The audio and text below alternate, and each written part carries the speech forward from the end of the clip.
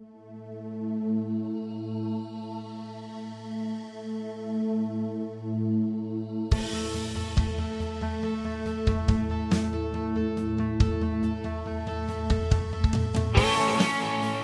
to the Westminster Effects Doxology Podcast, where we explore popular practices, songs, and ideas in the modern church world in the light of Sola Scriptura and Toto Scriptura. I'm Cody Fields, the president of Westminster Effects. Go buy stuff for your guitar at westminstereffects.com. Make sure you join the discussion in the Westminster Effects Doxology Podcast Lounge. There's over 330 of us at this point, which is awesome. Go subscribe and make sure you comment on Facebook, Instagram, blah, blah, blah, blah, blah. Review the show, give us 5 stars. I'm joined in person this week by... Hey everybody, Bradley Cox, pastor at Resurrection Church in Greer, South Carolina. Shall we jump right in? Let's do it. Okay. Man, we're getting into the topic before... All right, now the intro music has ended. Efficient. We're efficient today. So last week in the Inquisition, we got a really good question from Drew Medin, who asked, what's your distinction between heretical belief versus legitimate theological differences? And this is a really important question. We've talked about it some, but I don't think we've devoted like an entire episode to it. So how does one distinguish between heresy and a simple disagreement where, okay, maybe we don't even go to church together because, you know, we're going to do A and you're saying don't do A, do B, right? But we still recognize each other as, yes, we will hang out in the resurrection. Yeah. Well, I mean, there's a few things that come to mind. I mean,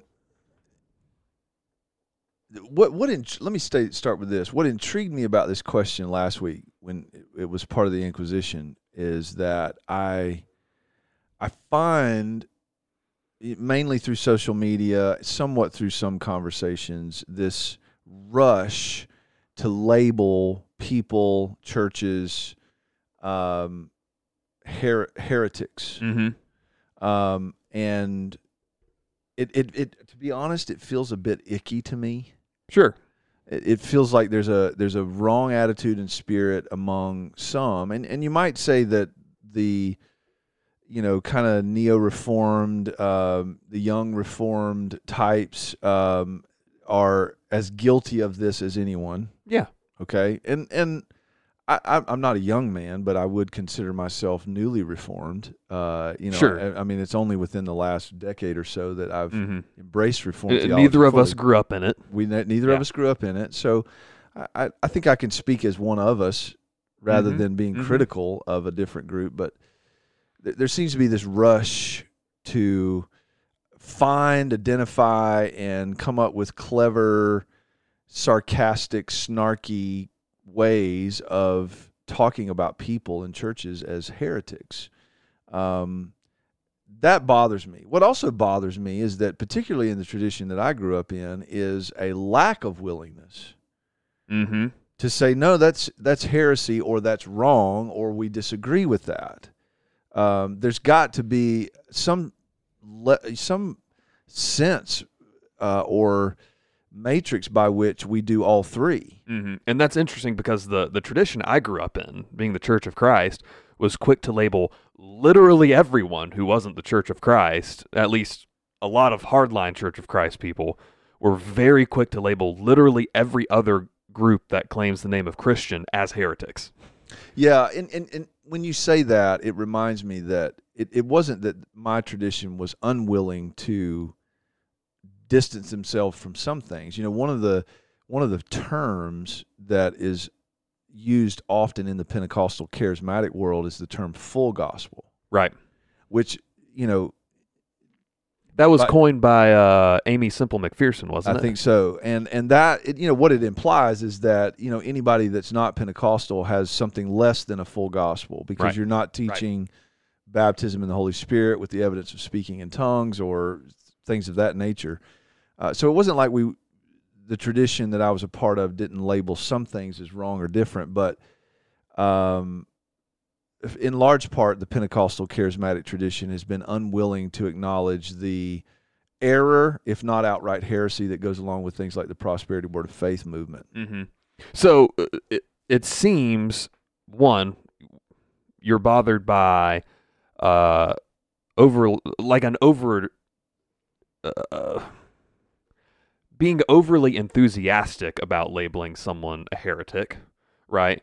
I think you said something else about being snarky about it too. Can you go in on that a little bit? It's an attitude. There's an arrogance and pride, I think, that comes through with some people. So not necessarily being satirical or sarcastic about things. It's in how you do that. It's how you do that. Okay. I mean, like I think there is a place for sarcasm. Paul seems to be sarcastic sometimes. Right. Jesus was sarcastic. Jesus was sarcastic. Yeah. So there is an appropriate place for it, but I think we need to be careful that we're not just on some sort of power trip, some intellectual power trip of, being condescending towards others in order to elevate our own lofty position all the more. And you can almost turn that into like a reformed Gnosticism too, of we have this secret knowledge, and these heretics don't have this knowledge, and it's our doctrine that makes us right. Yeah. Which we're saved by grace alone. One of the interesting things is the Bible doesn't say that we're saved by believing that we're saved by grace alone. Mm-hmm. It's what you're trusting in, right? Yeah, exactly. There's always going to be some amount, while we're still in the flesh, while we're still imperfect, we still trust in ourselves to some degree. Yeah. And it's literally only God's grace. It's not the fact that we believe the right things that gets us saved. Right. Now, believing the wrong things can send you to hell. Yes. Because they will lead you to not trusting in Jesus and what he did. Yep. Yep. Which is why we would call out things like Roman Catholicism, because they necessarily preach, yes, you are partially justified by your works. Yes, exactly. And that leads me to this. As you said, I can't remember if you said it before or after you hit the record button, but you talked about the difference between outright heresy, serious error, and then disagreement. Right. That was before I hit the button. That might have been before you hit the button. So if we think of those three tiers and we just look at the life of the Apostle Paul, for example. And I'm just going to throw this out there. Heresy. How would Paul deal with heresy? Well, we need only to look to Galatians to see what his attitude and response and the aggressive nature with which he dealt with anything that remotely even sniffed of Jesus plus. Right. In that case, Jesus plus circumcision. And he was hot about it, it seemed. Mm-hmm. That is probably the most critical letter that he wrote. Even more so, and let's just notice this, even more so than his letter to the Corinthians. Yes. Who were all caught up in what we might equate with charismatic chaos. Right. Among other things. The letter to the Corinthians is, are you kidding me right now? Exactly. The letter to the Galatians is, if you buy into this stuff, you're going to hell. Exactly. And that's why he's so hot about it. And I think we need to guard the word heresy and heretic. I think we need to, that is the nuclear button in terms of our critical response to people and ministries and content, what's being taught. Like we need to be careful not to throw that around too much. Mm-hmm. Yeah. We need to be sober and hesitant in some ways to go, there needs to be a level of vetting and understanding that takes place that is, I think, calculated and intentional because if that term gets loosely applied, then I think we lose ground in our ability to distinguish the gospel of this is what's at stake with heresy. Yep. Distinguishing the gospel of Jesus Christ from everything that's not the gospel of Jesus Christ. So before we get into defining those things, I can hear an objection swelling up, maybe in our group of, but have you ever been on the internet and have you ever seen how much heresy actually is out there? Yes, I have. Because there's, right now in the American church, you have a ton of heresy, right? And we don't deny that. No, I mean, but I think this conversation needs to be had all the more. Not about necessarily what this church or that pastor or whatever is saying or doing that we might think is heresy, but I think we need to spend more time thinking about what is heretical and what is serious error. Yeah. Because Paul never called Peter a heretic when Peter was basically holding on to Jewish prejudice at the expense of advancing the gospel into the Gentile regions, right? Like he was holding on to that, and Paul calls him out. Right.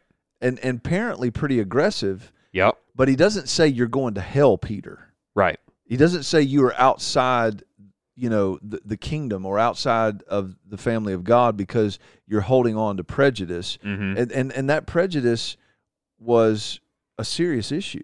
Right. A very serious issue that was not congruent with the gospel, but I don't see Paul labeling Peter as a heretic because of it. Right. So in terms of how the Bible defines heresy, we have Galatians, where it's if you add anything to what Jesus did, faith in that's outside the camp, right? So I think we'd also include how we define God, so the Trinity, right? You have, is it 1 John? And this is where I'm going to get yelled at by some people. This is where the historic Reformed confessions, I think, go off the rails. It says, 1 John says that the Antichrist, or any Antichrist, is someone who denies that Jesus came in the flesh. Right, so denying his full divinity and full humanity. So you could also inverse that and say anyone who denies his divinity is Antichrist. Yeah, if they're teaching that, right? Right. Where the Reformed confessions say that the papacy is the Antichrist. That's not how 1 John defines it. Yeah. So you've got who God is, and then you've got what Jesus accomplished. It really seems that it boils down to those two things. Now, obviously, there are things immediately connected to those, like the resurrection of the dead. What else? I mean, just go through the Apostles' Creed, right? let me pull that up because it just came to mind while I was doing this. So, Apostles' Creed. There we go. I believe in God, the Father Almighty, creator of heaven and earth. Yes, you have to believe that. Yes. I believe in Jesus Christ, his only Son, our Lord. Yes, you have to believe that. Who was conceived by the Holy Spirit and born of the Virgin Mary. Would you say that you have to believe that in order to be a Christian? I would say so, yes. Yeah. Now, obviously, I think we differentiate between a deathbed conversion and the normal pattern of Christians who have time. We're not talking about. To me, there's a difference between what does a person have to know and understand in order to be saved, right? And then versus what might a person who claims to be a Christian deny in terms of orthodoxy. Yes. So it'd be one thing if a person on their deathbed cries out to Jesus for mercy. Yes. And is saved without maybe having any knowledge of his virgin birth. Right. Or any understanding of the Trinity and the triune nature of God, versus a person who claims to be a Christian and says, no, I don't believe God is 3 in 1. Right. No, I don't believe Jesus was born of a virgin. Right. So with that under our belts, all right, so born of the Virgin Mary, he suffered under Pontius Pilate, was crucified, died, and was buried. He descended into hell. I know that's a loaded thing. Let's just say he descended into the grave, into death. Yep. However, he didn't suffer in hell. It says he suffered under Pontius Pilate. Yep. So he was crucified, and he really died, and he was really buried. The third day he rose again from the dead. Yes. He ascended to heaven and is seated at the right hand of God the Father Almighty. From there he will come to judge the living and the dead. Yep. Yes. I believe in the Holy Spirit. The Holy Little C Catholic Church just means universal. The communion of saints, the forgiveness of sins, the resurrection of the body, and the life everlasting. Amen. I don't think you can make a better summary of the Christian faith, honestly. Right, and that concisely. That's a concise description. It's not Scripture, but it's absolutely rooted in Scripture. Yes. And I think, again, does a person have to fully understand and grasp all of that to be saved? I don't think so. No, absolutely not. But can a person be saved and outright deny or reject those crucial elements? I don't think so. Right. And there's a difference between someone who accidentally believes heresy and someone who then, when corrected, would deny it, right? Yeah. Like James White has said, if you just quiz the average American Christian, they're going to define the Trinity modalistically on accident, which is, we want to correct that. But as far as I'm aware, all of the people in our church who, if they say something modalistic, and then they would be corrected, they'd be like, "Oh yeah, my bad. Let me understand that better." Where that's different than, or even, let's step on some toes. People who trust in the fact that they prayed a prayer. They walked an aisle, they prayed a prayer. Oh, I'm saved now. Well, yes, God uses those means often, particularly in the American church.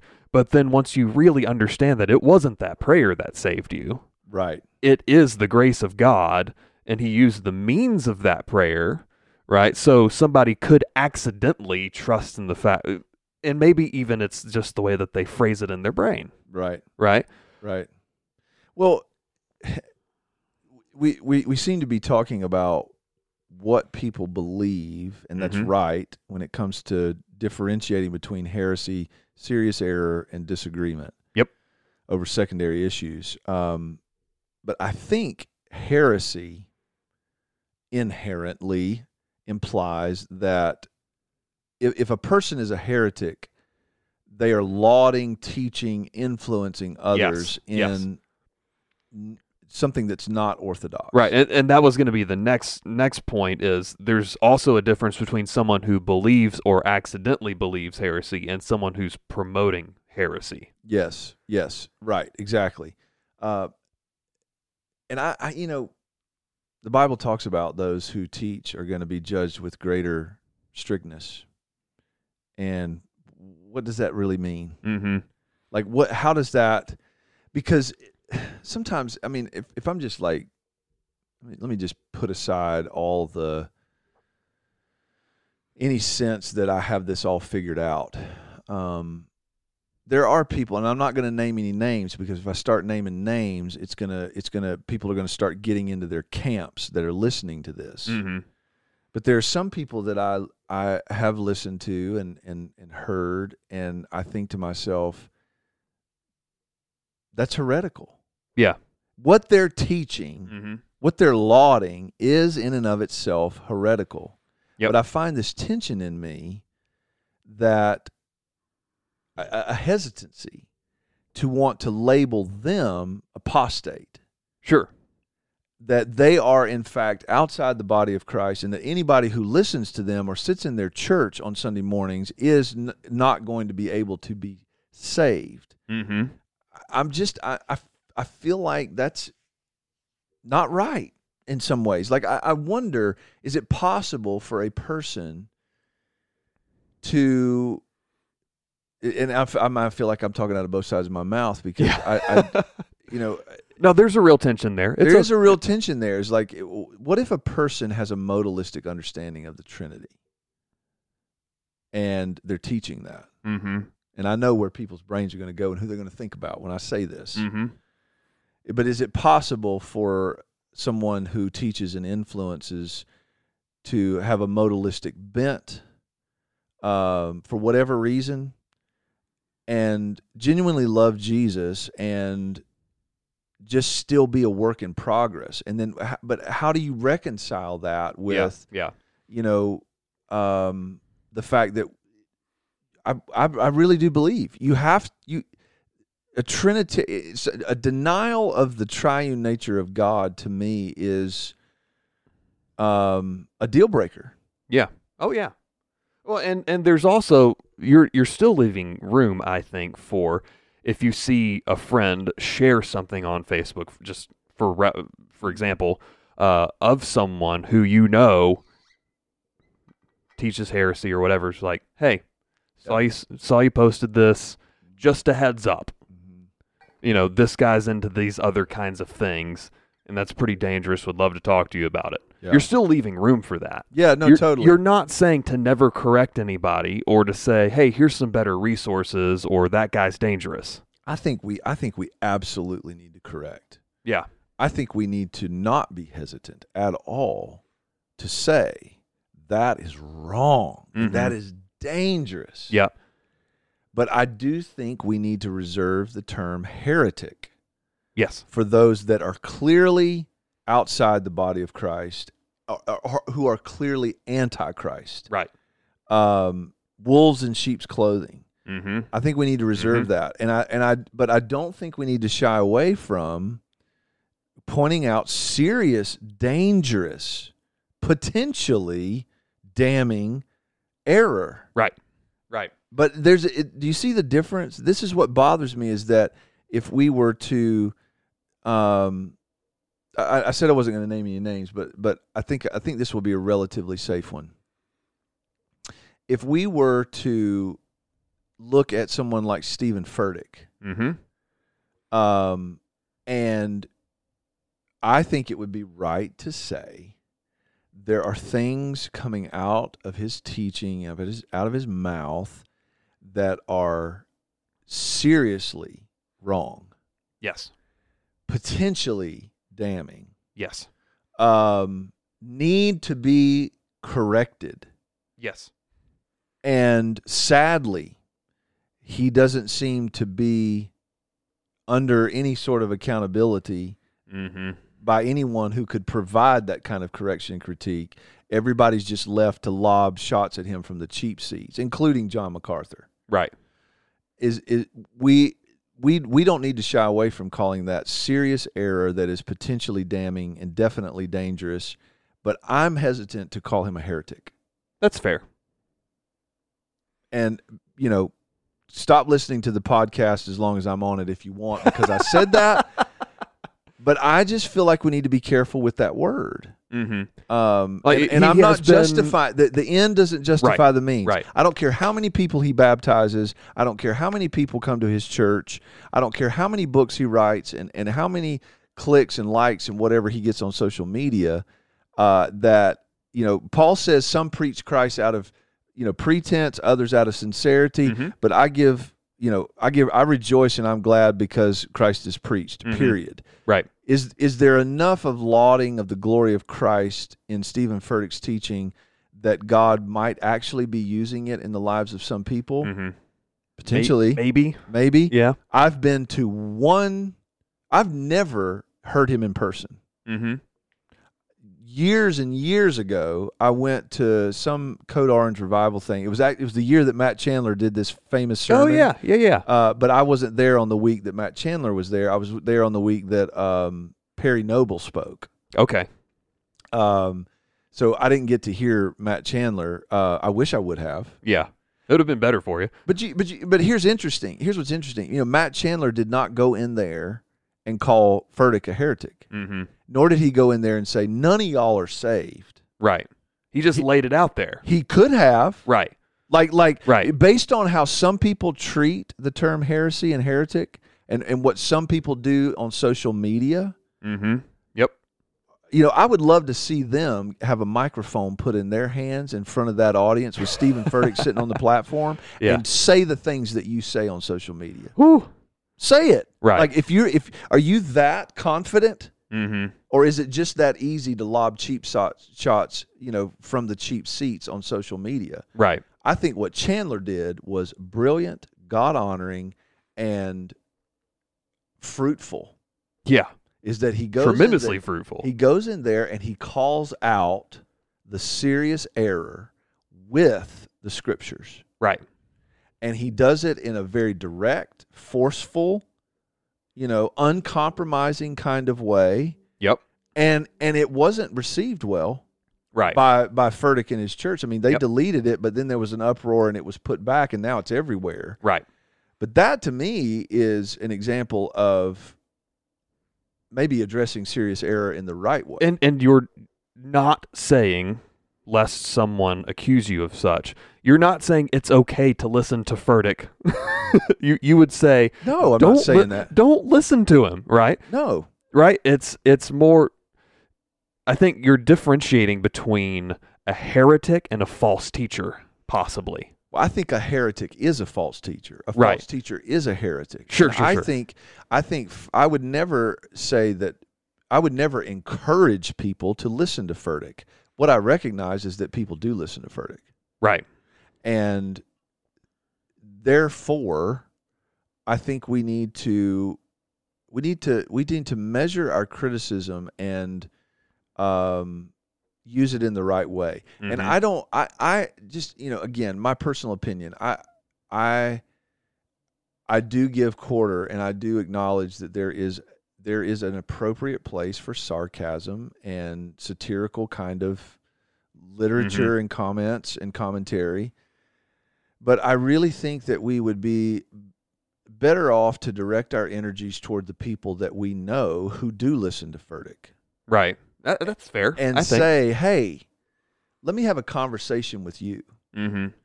Let's sit down and let's look at the scriptures together, and let's examine carefully to see if these things are so, like the Bereans did when they heard Paul teach. Right. And then let's not be afraid in any capacity to point out serious error. We don't have the platforms that the likes of Matt Chandler do. Mm-hmm. Furtick hasn't asked me to come speak at his church yet. I'm just kidding. Yeah. If he did, I hope I would have the courage and boldness to do something similar to what Matt Chandler did. No, absolutely. Exactly. Absolutely. But I don't see the fruitfulness and effectiveness of,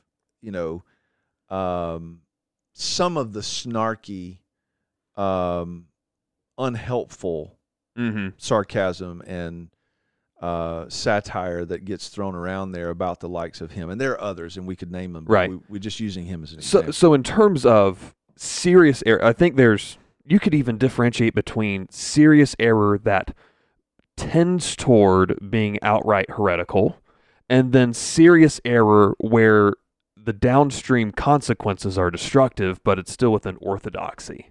Totally. And so I would see things like traditional Pentecostalism and their significant overemphasis in speaking in tongues, right? Or I would even point, I'm going to step on some toes here, I would point to dispensationalism and their escapist attitudes with the rapture. Totally. Where I think those are serious errors, but since you referenced Chuck Smith in our midweek Bible study, Chuck Smith, huge dispensationalist. Yep. One of the leading voices in the late 70s and early 80s of Jesus is about to come back right now, everybody get ready. Yep. Right? Which I think that part of his ministry was tremendously destructive. But are we going to see him in the resurrection? I absolutely think so. Yeah, right? And I think he would be a guy that would be more closely akin in Scripture to somebody like Apollos. Oh, yeah. Aquila and Priscilla pull him aside. Yep. And they correct him in some things. And I think somebody needed to correct Chuck Smith in that issue in particular. Right. Yeah. But down Smith from Chuck Smith, you get Greg Laurie. It's kind of got the same emphasis. Yeah. But has God used Greg Laurie and Chuck Smith? Yeah. Yeah. Absolutely. Yeah. Especially with Calvary Chapel's emphasis, like you were talking about, their emphasis on expository teaching. Yep. Now, we would believe if they keep that up long enough and they're consistent with it, they're going to stop teaching dispensationalism. Yeah. Unfortunately, it hasn't happened. Not yet. Give it time. Yeah. But there is something to be lauded there about Calvary Chapel. I think. I mean, people may disagree, but I think that I think Chuck Smith was setting his dispensational theology aside, was a faithful expositor of the word. Yeah. And same thing with MacArthur being dispensational. Exactly. MacArthur, faithful teacher of the word. I have a lot of respect for him, although I probably wouldn't go to his church. Sure. No, I wouldn't either. Yeah. I know for a fact that there are other churches in that, like if I was forced to move out there, I know that there are churches that I would disagree significantly more with that would be a lot easier for me to go to. I wouldn't. I love so much about R.C. Sproul. Yeah. But I wouldn't go to his church because he baptizes babies. Right. But visit maybe. I would when you're visit. out of I town. would Yeah. certainly go and listen to him teach if Yeah. he were still alive. Yeah. But would I be a member of his church and participate in infant baptism in that way? Probably not. Mm-hmm. But that doesn't mean that, I think he's causing damage to the body of Christ, because I don't. I think that, I have a disagreement with him over that. Right. That I probably don't have the intellect or the chutzpah to stand toe-to-toe with him on if he was still alive. Right, which is interesting, because I talked to a decent amount of Credo Baptists who are just appalled at pedobaptism. Mm-hmm. They think that baptizing babies is basically one step away from Roman Catholicism. No, they do, and I know. I mean, yeah, I've had this conversation not that long ago. Right, where we have. Well, I won't go there. But yes, it's a serious disagreement. It's going to keep us from being members in each other's churches. Mm-hmm. But in terms of cooperation on certain things, we're all in. Yeah. Right? Like we both have, Lutheran John, he baptized his kids when they were babies. Yeah. Right? We don't think they're going to hell. No, we don't. Just for the record, we don't think the Lutherans who believe the Bible, not the ELCA, that they would fit in the heresy column. Yep. Because they are outright denying things. But we're gonna hang out with John for eternity. Right. We're gonna hang out with Sproul for eternity. Totally. We're gonna hang out with MacArthur and Chuck Smith for eternity. I think so. Furtick, jury's still out on that one, but thank God that we're not God, and we don't have to make that call. Yeah. And that's a good point. We're not God, and I think we need to be more inclined to identify serious error, mm-hmm. and be slower to label something outright heresy unless it's absolutely blatant. Sure. I think to reference a previous episode, Holly Pivick and Doug Guyvett have done a really good job at that with their work on the New Apostolic Reformation. Yep. Where they will say, yeah, these things are heresy, these things are serious error. Your church might be experiencing a little bit of both, yep. or only the error parts. Maybe they've been deceived on some things, but the gospel's still there somehow. I think they've done an excellent job. Yeah. So. Yeah, and it's really sad that we don't have, any sort of comprehensive accountability. I'm for the autonomy of the local church. Mm-hmm. I think that's important. I think it's crucial. But at the same time, I feel like there are some very well-known people that say heretical things out of ignorance. Sure. Not out of like a malicious sort of attitude. Right. And you press them on it, and they don't really mean that. And that's why I say we need to be clear about and I said I wasn't going to name any names. We've named 4. So I saw an interview where somebody questioned Bill Johnson on his description of the incarnation, when he said something that sounded like Jesus gave up his divinity. Right. Okay? Which would be heresy. Yes. If you believe that Jesus is not anything less than fully God and fully man during the days of his incarnation, that is heresy. Yeah. And if you teach that, you're a heretic. And if he stopped being God at some point. If he stopped being God, he would cease to be who he is, and therefore he would not be the perfect sacrifice, and we're dead in our sins. Bill Johnson, in this particular interview, was pressed on that by somebody, and he's like, no, I didn't mean that. I misspoke.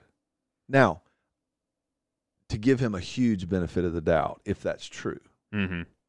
Because I know he's said, I think I know the interview you're talking about, and he's said the same line since then. Okay, so maybe he really does believe Jesus ceased to be God. Right.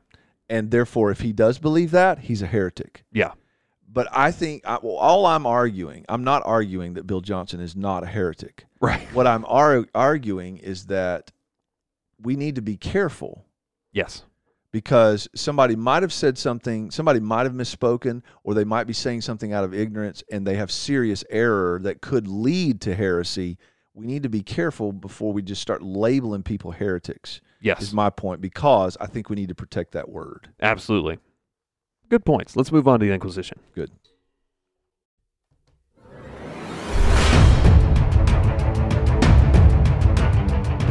And this is the Inquisition, where you throw us questions and we answer them on the fly. You submit those questions via a weekly post. The Westminster Effects Doxology Podcast Lounge on Facebook. This will be a quicker, well, we have 2 questions because 1 is a longer topic. 2, this first question might take a second. So, as is tradition, we start with Brian Morris, who follows up from last week and asks, if aliens are demons, and if watchers, possibly demon aliens, did indeed teach people how to use technology, as in First Enoch, and our technology is thus based upon that, should we all become Amish?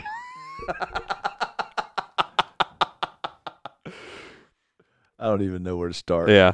I mean, people don't realize how important First Enoch, it's not scripture, but First Enoch was really important to the New Testament writers. Peter and Jude make heavy use of it. And then, so for example, to very briefly summarize it, you have the Nephilim in Genesis 6, and these watchers or sons of God are said in First Enoch to come down to Mount Hermon to covenant together to go take for themselves wives among the daughters of men, right? Well, there's very good evidence that the Mount of Transfiguration thing, that event, happened on Mount Hermon, with Jesus saying, yeah, they don't have anything on me, kind of thing. So, yeah, it gets weird. The Bible's a lot weirder than we realize. And I think Michael Heiser has done a good job at explaining a lot of these things, though you have to take him with not just a pinch of salt. I'd say a block of salt.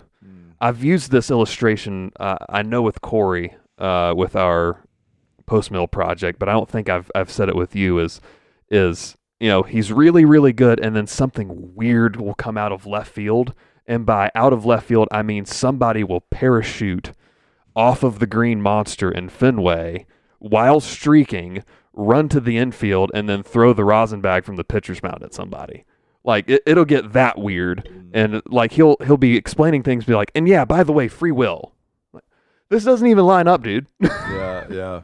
So Michael Heiser's The Unseen Realm and Reversing Herman are pretty helpful resources, I think. But no, we don't have to become Amish. Otherwise, you couldn't listen to this podcast. That's the only reason that you should have technology in the first place, is to listen to this. Brian's a deep thinker. Yeah. Last question from Brad Speed. I believe what is this? Isaiah 9. Yes. Why is Jesus foretold as being called the everlasting Father when he's the Son? Good question. It is. I actually taught on that at Christmas. And my take on that is that what precedes that is, for unto us a child is born, unto us a son is given. Yep. Right? Yep.